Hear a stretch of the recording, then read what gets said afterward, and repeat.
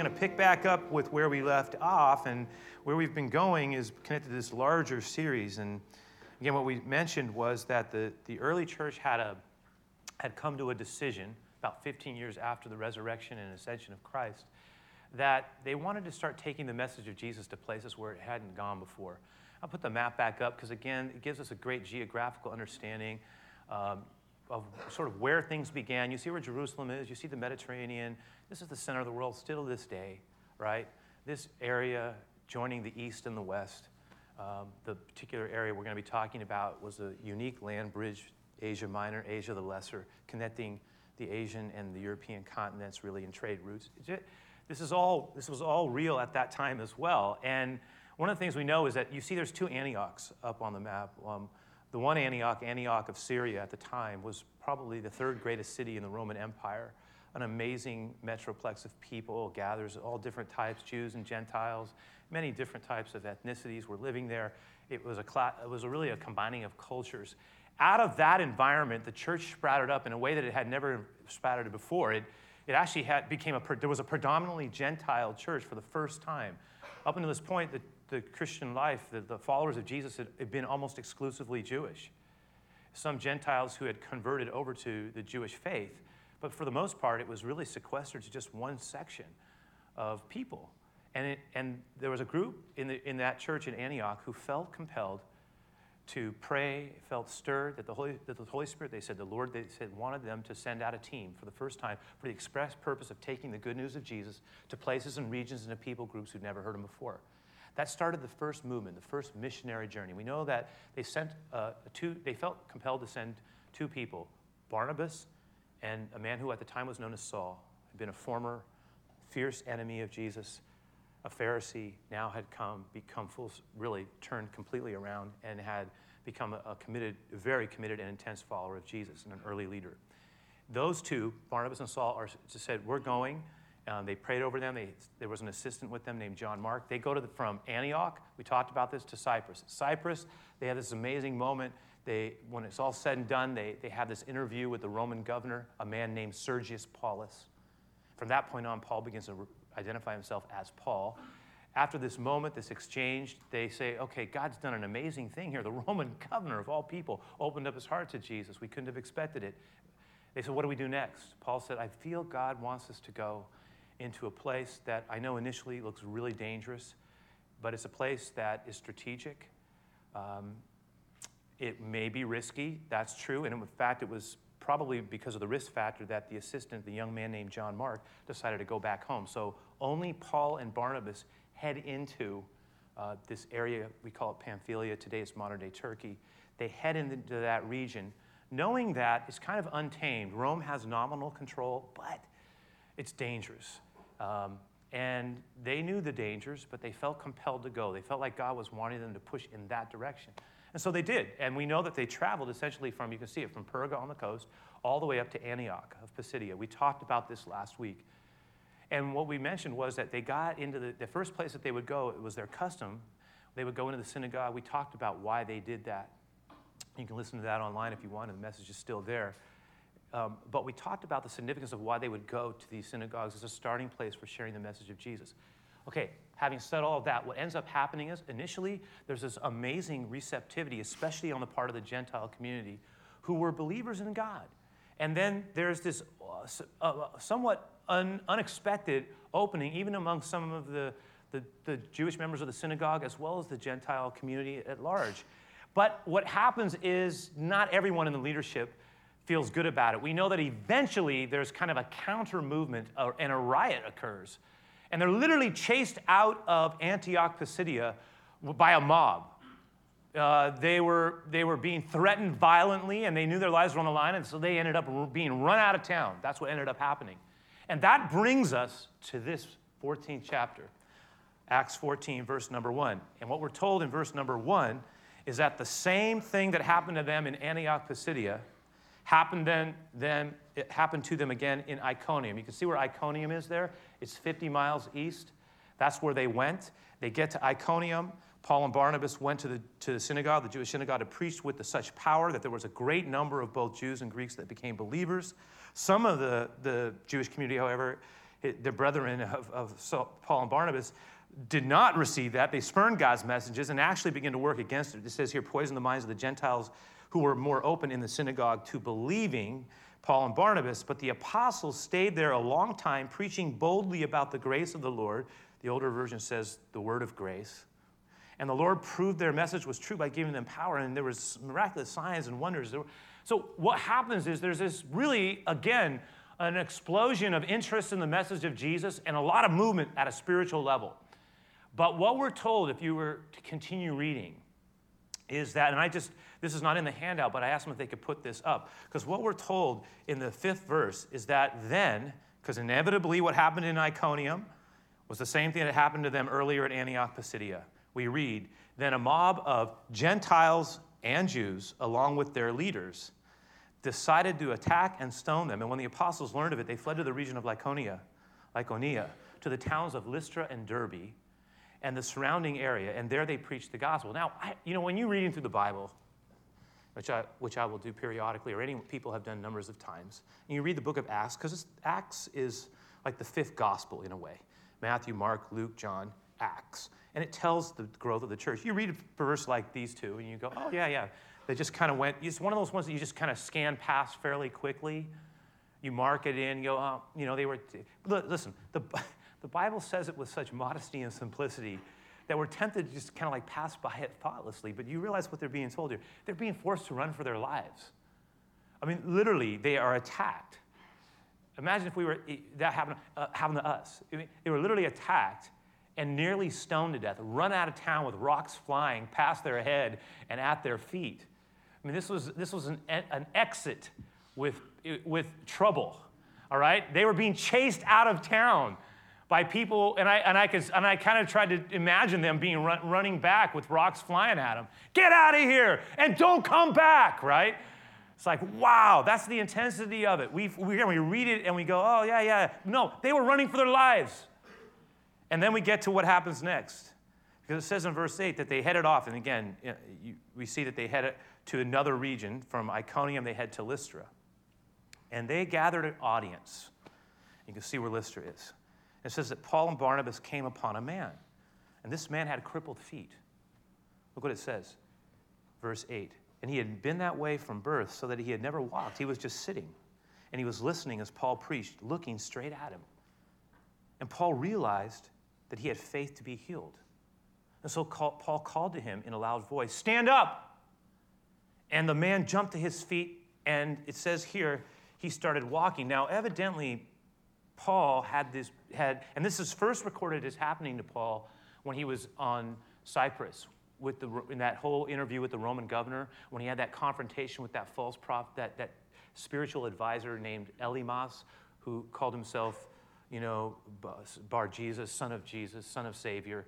And Paul said to him, you are not. Remember when that advisor tried to get in the way of Paul when he was talking to the Roman governor about the Lord, and the advisor noticed that there was actually an interest on the part of the governor towards what Paul was saying about how Messiah had come and what Jesus had done and how his life had been transformed, and how he got in the way and tried to interrupt it. And there was this spiritual confrontation that we described.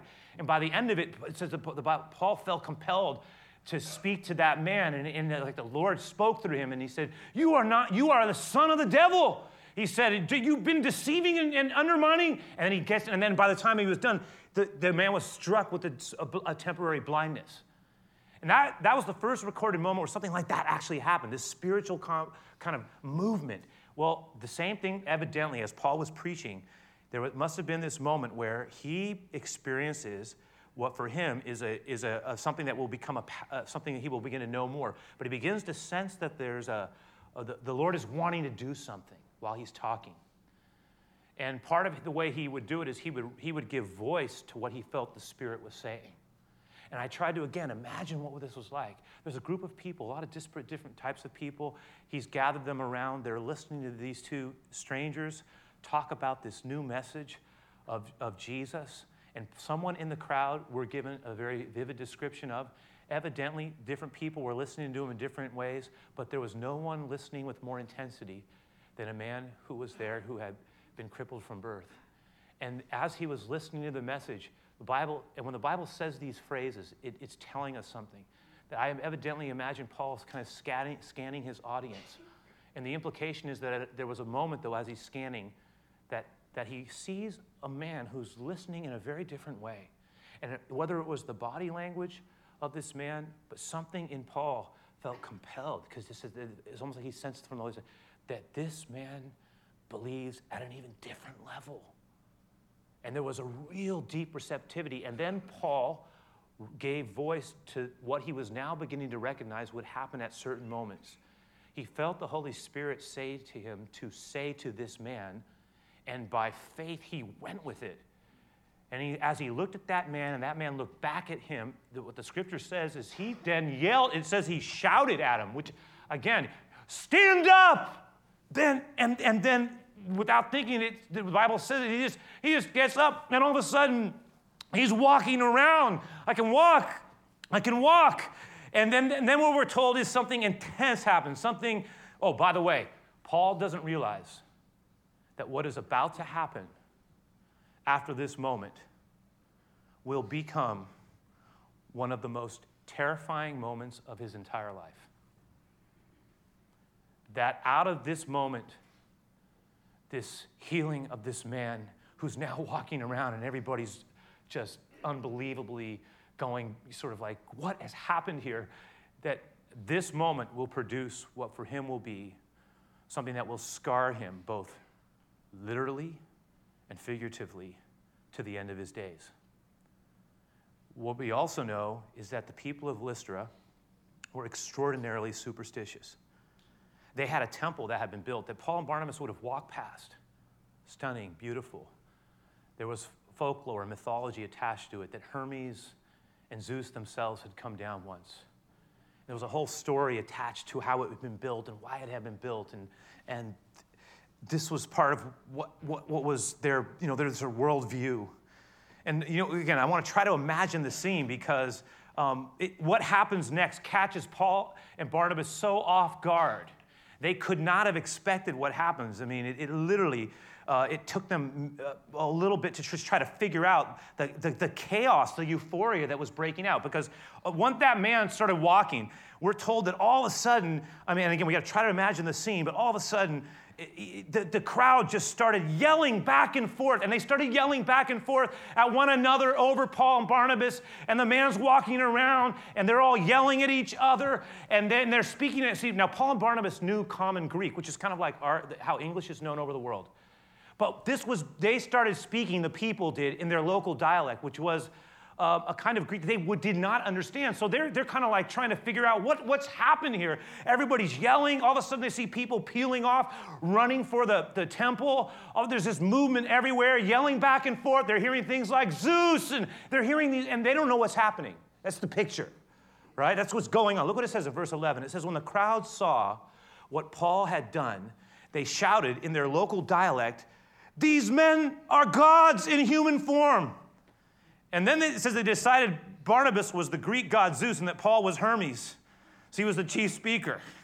In other words, Barnabas was older and didn't say a lot, so he was Zeus. Paul was younger and said a whole lot. He was Hermes, the spokesman.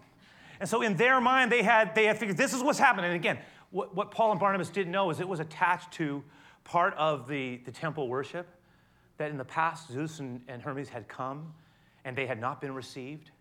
And now, but part of the mythology was they would come again. And this time, they didn't want to make the mistake that their previous generations had made. And so all this is going on. They're having these there's excitement everywhere. Somebody runs, it says. In the temple, it says the temple of Zeus was located just outside of the town. So part of what was happening is a group of people started running to the temple.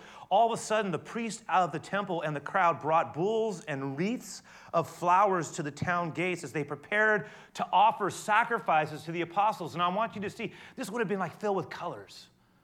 All right? You're seeing all this movement, all this motion. Everybody's talking, everybody's yelling.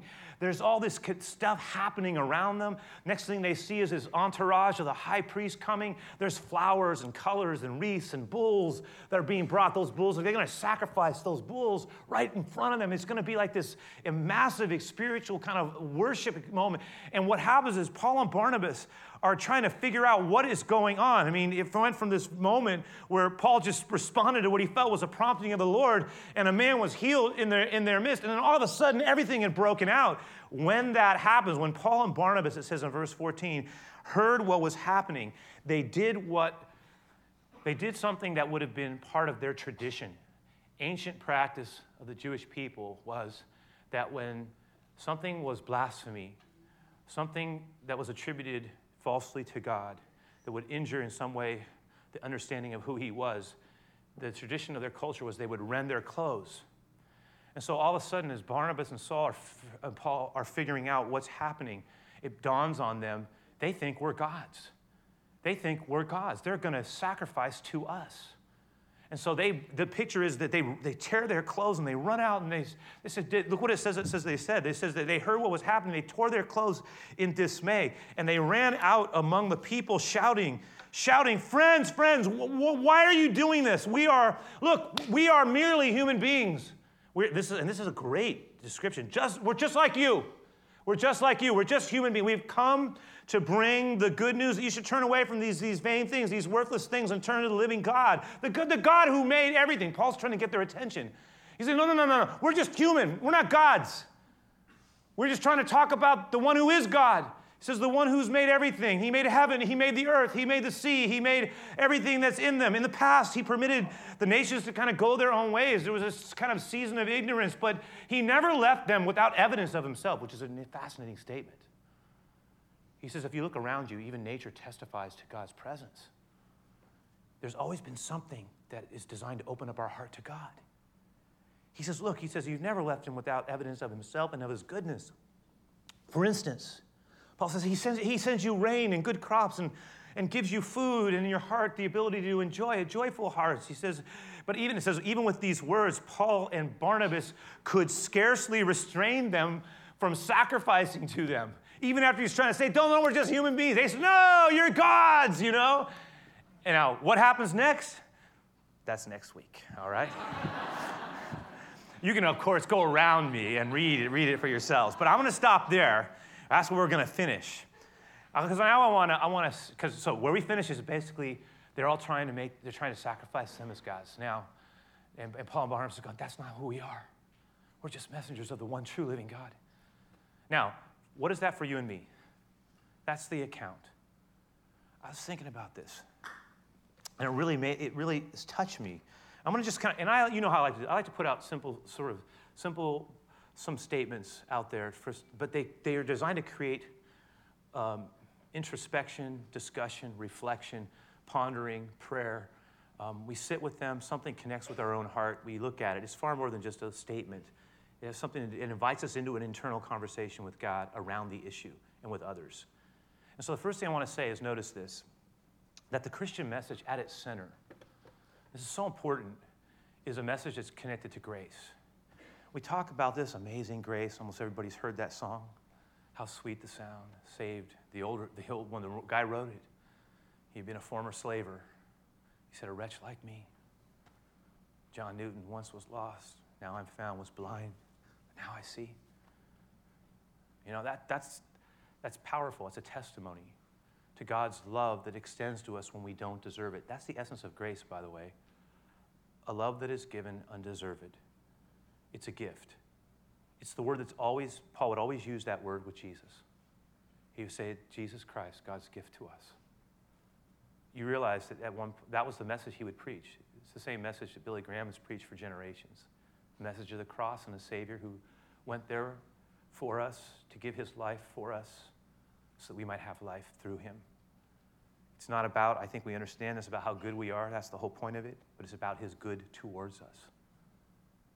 It's not about what he really wants us to do as much as what he has done and wants us to become as we open ourselves up to what he has done. Here's the deal.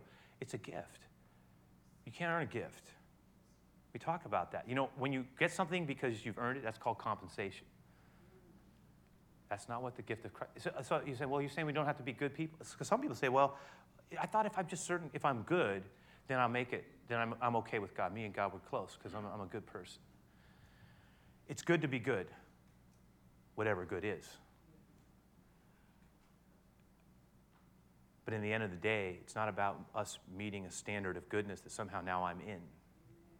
Because if that was, see, later on Paul would write, and you can remember, he was a man who had in his past, remember I said this? He hated Jesus. Intellectual, powerful, very young and very brash and confident. He was smarter than most people. He knew things that they didn't know. He was meticulous in his commitment to his religion. He said, I'm a Pharisee of Pharisees. I've been trained by the best. I keep the law. None keep it more than I, he said. He was proud of his pedigree, could quote it, right? Tribe of Benjamin, circumcised on the 8th day. He knew it. He knew who he was. And he had a way of saying he was very self-righteous. And when God got him on the road to Damascus, I said, God crushed him. Because what the Lord did is he turned his world upside down. And when Jesus revealed himself to Saul at the time, right, the proud Pharisee caved in. He got captured. He said, he captured me with his love. And then he called me. He said, and he began to teach me. You got to remember what a paradigm shift it was for him. He went from someone who believed that you kept the law and therefore earned your place to someone then who began to realize, if that's the case, then I'm forever lost because no one's been worse than me. I literally put to death and persecuted the very people who loved Jesus, the one whom I now proclaim. If God can use someone like me, then is there anyone beyond his reach? No, I tell you, it is about the grace of God. Later on, he would write, I am a trophy of his grace. I'm a testimony. I'm a living testimony of the goodness and the grace of God that no one is beyond his touch. He called it a gift that you could never earn. He would later say, for by grace are you saved through faith, in his letter to the Ephesians. That not of yourselves. It is the gift of God. It is not of works, lest anyone should boast and say, I am good enough for God. So there's no one good enough for that. Only God. And that is what he has done for us. He did for us what none of us could ever do. He who was perfect gave himself away as the ultimate sacrifice so that you and I might have. And I always think of the cross as a bridge to God through Christ. He would preach this message wherever he went. There is in him the forgiveness of sins. He would talk about it. But you know what Paul learned to do? He learned, even though he never stopped being intense. He never stopped being, in his case, a professional man. That was his training. But you know what? He said, those things don't matter to me. What matters to me is I am loved by God, and I've been called by Christ. You know what he shows us? He shows us that he had learned to live as one loved. And learning to live as one loved by God is no small thing. It's not about earning his love. It's about receiving it. And then, you know what I feel? And he would say this himself. He would say, so because he loved me, I want to give, and because he saved me, I in turn want to give him back my life. How can I repay you, Lord? The debt that I could not pay. I will give you myself. And then he would say to the people in Galatians, he would say, I am crucified with Christ. Nevertheless I live, yet not I, but Christ lives within me. And the life that I now live in this fleshly body, I live by faith in the Son of God who loved me and gave himself for me. That was the gospel. Powerful. And I think it's about, again, remembering, this is not about earning our way in. It's about receiving the gift of God's love in Christ Jesus and then seeking to live a life that honors him. Yes, goodness is part of that. Why should we not contend for that at every level of our lives to grow and become more of what he wants us to be? By this shall all people know that you are my disciples if you have love one to another. Let your light so shine before people that they may see your good works. Glorify your Father who is in heaven. I mean, this is the message. But this is a result of what he's done, not to get his love, but because he's loved us. That's a very different message.